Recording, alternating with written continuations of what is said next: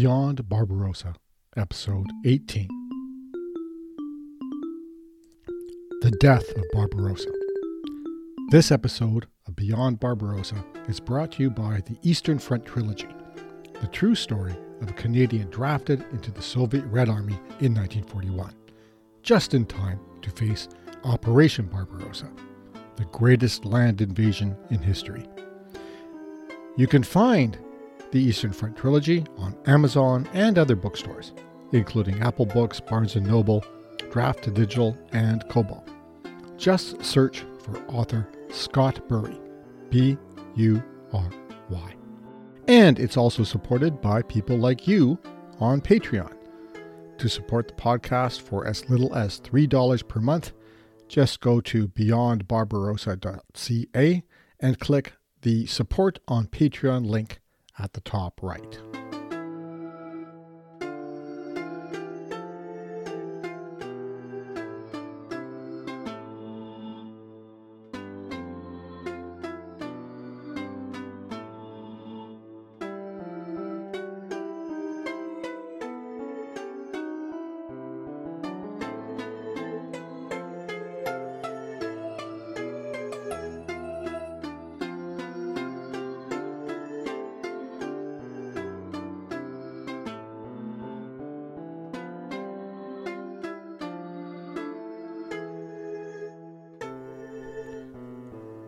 The Soviet Union, 1941. Germany launches the greatest land invasion in history.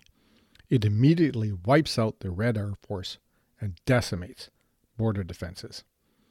The Red Army retreats and retreats and retreats, except when it gets surrounded and captured. Millions are lost. The situation is hopeless. The Germans besiege Leningrad, and the tank commanders get within sight of the spires of Moscow's churches. But then winter arrives, freezing the mechanized German army to the ground. The coldest winter on record stops the invincible Wehrmacht. And that's how the USSR was able to hold the Germans back until the US and Britain won the war. Right?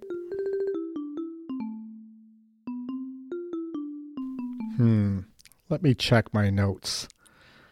Seems there was a lot more to that. We'd better take a closer look.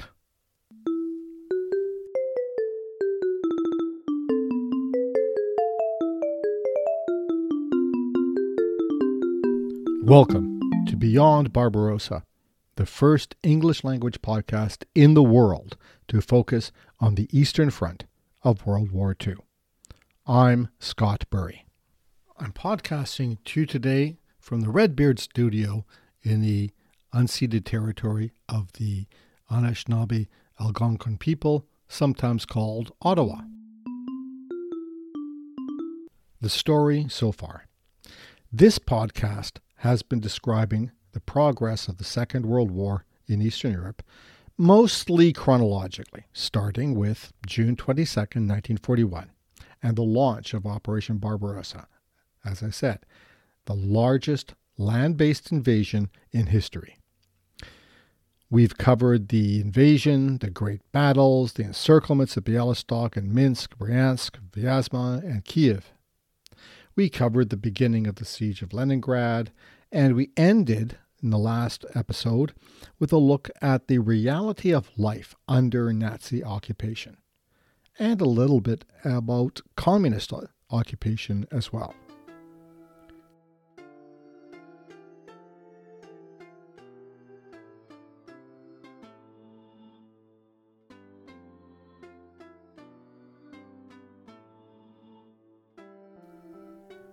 Operation Typhoon was the Nazis' last great push to take Moscow in October and November 1941.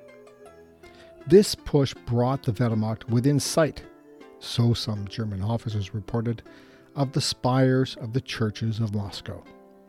One unit reportedly got to within 19 miles, or about 30 kilometers, of the Kremlin. But that's as close as they got.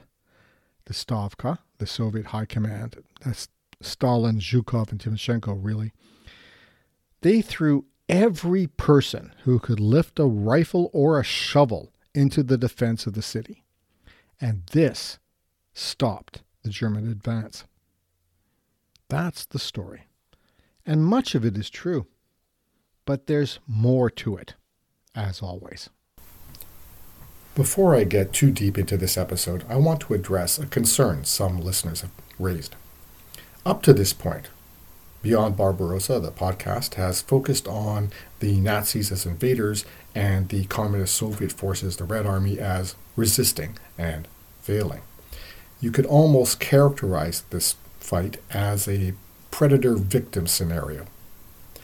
However, the truth is more complicated.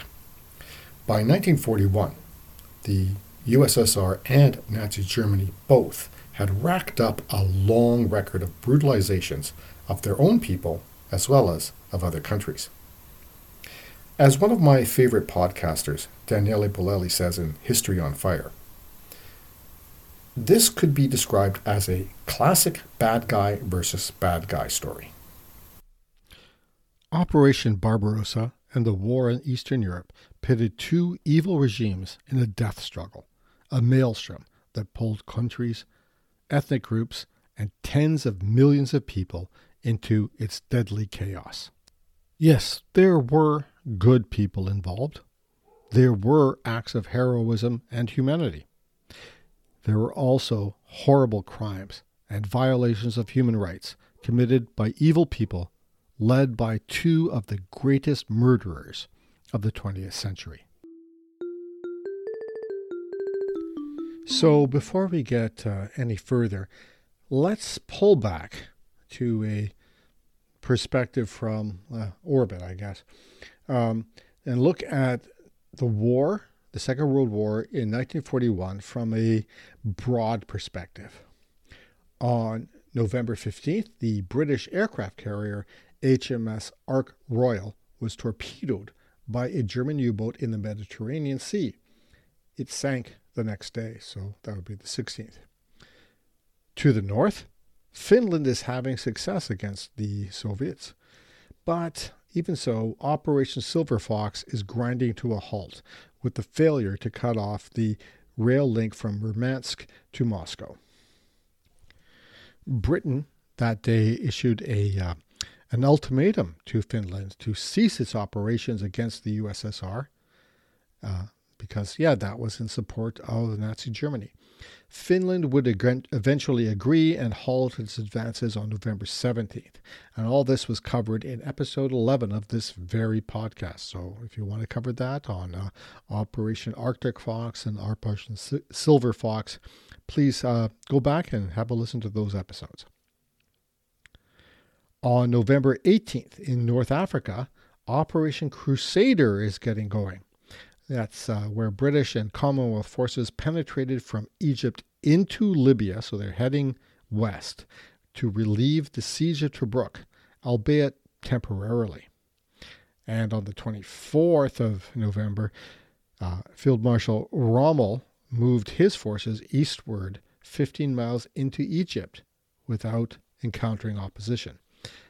You should take a listen to some other podcasts about these very complicated back and forths going on in North Africa. I recommend Ray Harris's podcast, The History of World War II. In December, on December 3rd, that is, the UK, Britain, expanded conscription to all men between 18 and 50. It was desperate. Women were not exempt either. Women would serve in fire brigades and women's auxiliaries. On December 6th, Britain declared war on Finland. It wasn't happy even with Finland's cessation of forward operations against the USSR. In the Soviet Union, on December 2nd and 3rd, the Red Army's last remaining units in Estonia and Finland evacuated to the naval base on Gotland Island, which is in the Gulf of Finland, just west of Leningrad. So it's kind of the port of Leningrad, the naval port for Leningrad. In Lithuania, the city of Vilna, now known as Vilnius, what began was the Vilna Action, where the Gestapo murdered 157 Jews and another 800 Jews and 10 Poles the next day. On December 15th, British and Commonwealth forces pushed the German Afrika Korps back west to El Agila. December 7th is the day that lives forever in infamy, the day that Japanese forces bombed the U.S. naval base in Pearl Harbor and declared war on the U.S. and the U.K. Japan also, that same day, invaded Thailand and Malaya, attacked Guam, Hong Kong, the Philippines, Shanghai, and Singapore. Canada and Australia declared war on Japan that day, followed by the U.S. the next day, as well as the UK, the Netherlands, and New Zealand. On December 8th, China declared war on Japan officially, although they'd been fighting since 1937. On December 11th, Germany and Italy declared war on the U.S., which answered in kind, declaring war on them. Soon, Bulgaria and Hungary were officially in this world war. Roosevelt, the president of the U.S., Franklin Delano Roosevelt, announced a Germany first policy. That is, they would focus on defeating Germany first before Japan. So that's a very quick wrap-up of what's going on in the World War, or at least some of the events, in November, December 1941, just to provide some context. It's really a very low point for the Allies. And now, let's zoom in on the Eastern Front. The end of 1941 was a low point for the Allies, but it was a low point for both sides on the Eastern Front. According to the Soviet High Command, the Stavka, the Red Army had lost over 350,000 men killed, another 378,000 missing, and over 1 million wounded. And you can bet that Stalin lowballed those numbers. According to Anthony Tooker-Jones in Slaughter on the Eastern Front, Hitler and Stalin's War, 1941 to 1945, quote, in the first 2 weeks of Operation Typhoon, that's in October of 1941, the assault, the drive toward Moscow. Anyway, back to the quote. Army Group Center had inflicted at least 700,000 casualties on the defenders at relatively little cost to itself. End quote. It's kind of hard to reconcile 700,000 casualties in 2 weeks in October with 1 million between June and December, but, well, these numbers in wartime are impossible to verify. We can see that today. Even so, things weren't all victorious, or weren't, as they say, all sunshine and rainbows for the invading Germans. By the end of November, German forces had suffered 743,000 casualties. That's nearly a quarter of their total strength going in June. And while they had 101 infantry divisions in the field, in reality, their strength was equivalent to 65 divisions. The 17 panzer divisions, that's tank divisions, on the Eastern Front had the combined strength by November of 6 divisions, 1/3 of their deployment on paper. Operation Typhoon, the advance on Moscow, took the Germans to within 19 miles of the Kremlin. But that was the limit. By then, the Germans were worn out. They had lost, as I said, a quarter of their strength and 2/3 of their armor.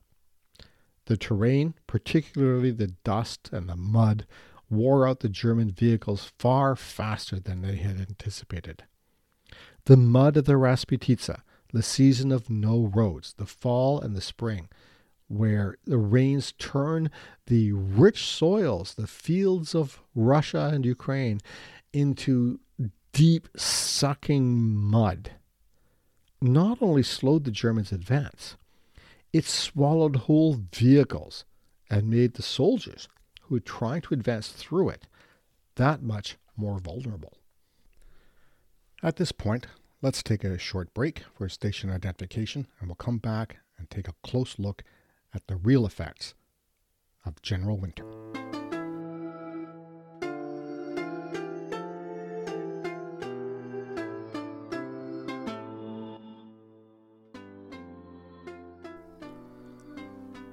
Thanks for coming back. And now, the arrival of the legend, General Winter, which was a very real thing and had a very real impact. While it's a cliche, General Winter had a major impact on the Germans, on the whole war. The winter of 1941 to 42 was the coldest of the 20th century. On November 30th, Field Marshal von Bock, the commander of most of the forces on the whole Eastern Front, the guy in the field, reported temperatures of minus 45 Celsius. A mean temperature between the 4th to the 7th of December 1941 from minus 36 to minus 38 degrees Celsius. Soviet records dispute that. They claim that the lowest temperatures in December was only minus 28. But let's face it, that's still damn cold. Colonel General Reinhardt, commander of the 41st Motorized Corps, operating outside Moscow, wrote in his journal on the 7th of December 1941, quote, "Troops could not tow the guns out of their emplacements. The motors of some vehicles would not start. The grease on the bearings and in transmissions and others froze while they were running. The 1st Panzer Division, which had been headed toward Krasnaya Polyana, which is northwest of Moscow, had turned around during the night with orders to block the Soviet thrust toward Klin. In the morning, it was extended over 40 miles, bucking snowdrifts on jammed roads, with its tanks low on fuel." End quote. German planes stored on open ground had to be heated for hours every morning before their engines could start. Soviet aircraft, on contrast, stayed overnight in heated hangars, so they got off the ground with, well, less trouble. According to David Glantz in his book Operation Barbarossa, Hitler's Invasion of Russia, 1941, quote, "As early as 8 December, the 2nd Panzer Army reported that one of its corps had suffered 1,500 frostbite cases, 350 requiring amputations. Many vehicles and guns had to be abandoned. Supplies were running short, and a serious crisis in confidence had broken out among the troops and NCOs, or non-commissioned officers. The German generals knew they could not continue, not in the winter, in these conditions. They recommended to their commander, Adolf Hitler, to withdraw and dig into defensible positions. But Hitler wouldn't hear of it. Field Marshal Gerd von Rundstedt, Commander-in-Chief of Army Group South, threatened to resign his post if his forces could not withdraw from Rostov-on-Don, far to the east. Hitler accepted his resignation on December 1st, insisting the Wehrmacht continue its drive to the oil fields of the North Caucasus. The next day, though, Hitler had to approve that very withdrawal to the Mias River west of Rostov. On December 8th, as I mentioned, Hitler issued Führer Directive number 39, ordering the forces in the east to go to a defensive posture without winter clothing.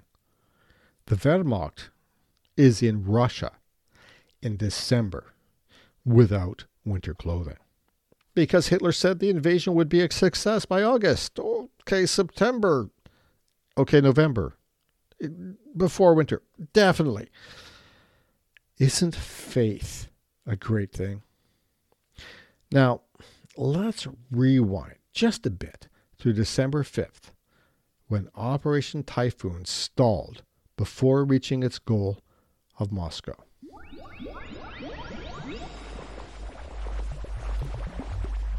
The Soviet counterattack to drive the Germans away from Moscow, which they called the Winter Campaign, began on December 5th. Don't you love it? The Soviets call their operations the Winter Campaign, the Lvov-Sandomierz offensive. The Germans came up with cool names for things: Operation Typhoon, Operation Barbarossa. The Soviets just say, yeah, it's the Winter Campaign. It's somehow very communist. But anyway, that campaign, the Winter Campaign of 1941, began on December 5th, 1941. Or did it? Before we get into that, let's back up again a little bit and take a look at a couple of other campaigns or events. Rostov, as I mentioned, the city at the mouth of the Don River, where it empties into the Sea of Azov, basically defining the Sea of Azov. So as early as September 1941, so we're going back, 3-4 months, German Army Group South, under General Gerd von Rundstedt, advanced along the Sea of Azov toward the city of Rostov. That was its objective. It was a Russian city at the mouth of the Don River, and taking it and holding it would open up the routes to the oil fields of the Caucasus. The ultimate goal. This would literally fuel the German war machine. The Red and 9th and 18th Armies counterattacked in September, bogging down the German forces. The 1st Panzer Army and its allied Romanian forces moved in and managed to partially encircle 2 Red armies. This told Hitler that Rostov was as good as in German hands at that point. But, well, we'll see. Anyway, the 11th Army under Manstein withdrew from the Rostov offensive in order to break into Crimea, which we covered in previous episodes.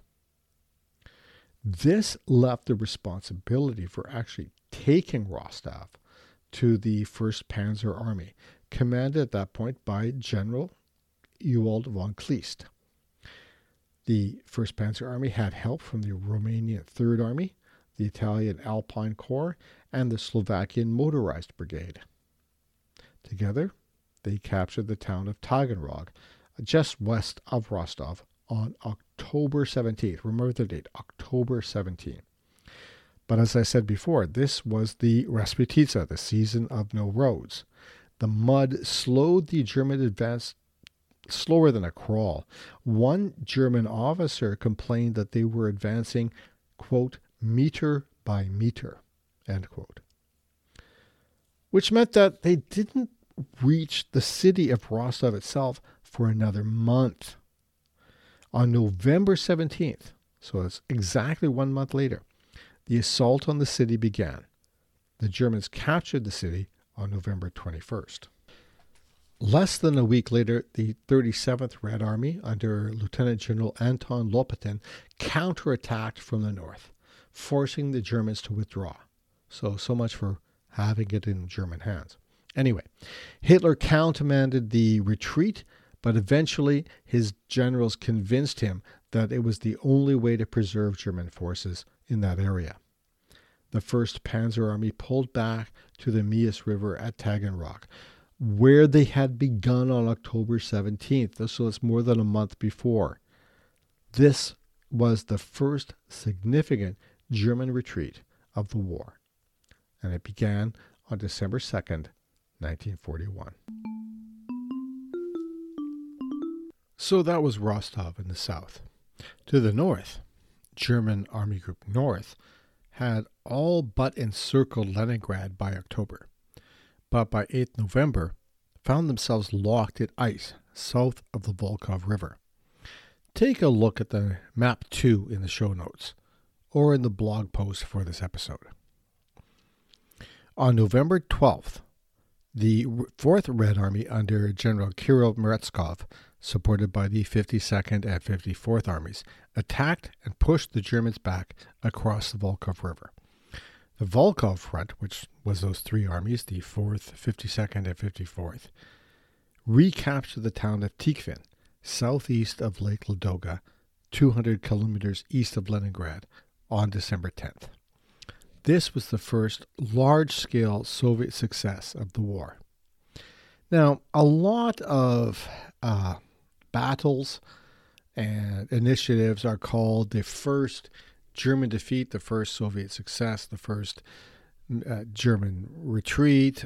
Anyway, this one had the effect, though, of tying the Germans down in the north, and that helped the Soviets relieve the pressure on Moscow in late October, early November 1941, a critical period. So this leads us up to the Moscow counteroffensive. But that will have to wait till next episode.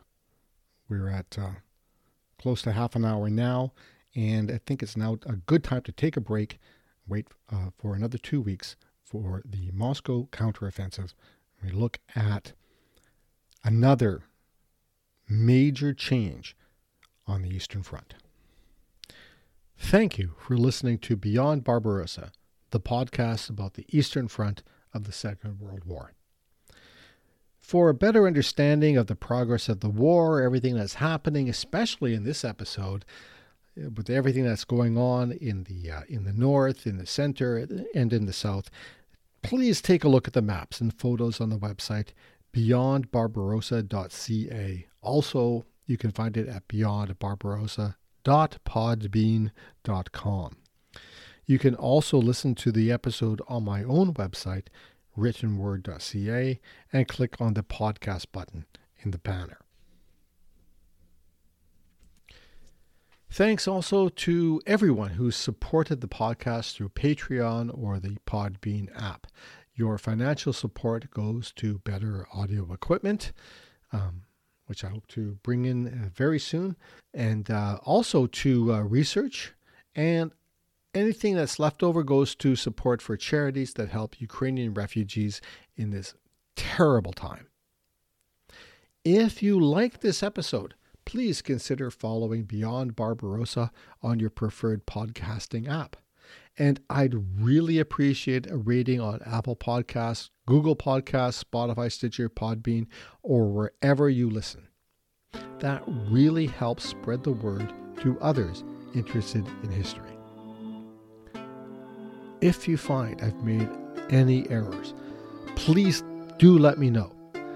You can reach me by email at contact@beyondbarbarossa.ca or through the Facebook Beyond Barbarossa page. Original music was composed and recorded by Nicholas Burry. I'm Scott Burry. Until next episode, keep your paddles in the water. Slava Ukraini.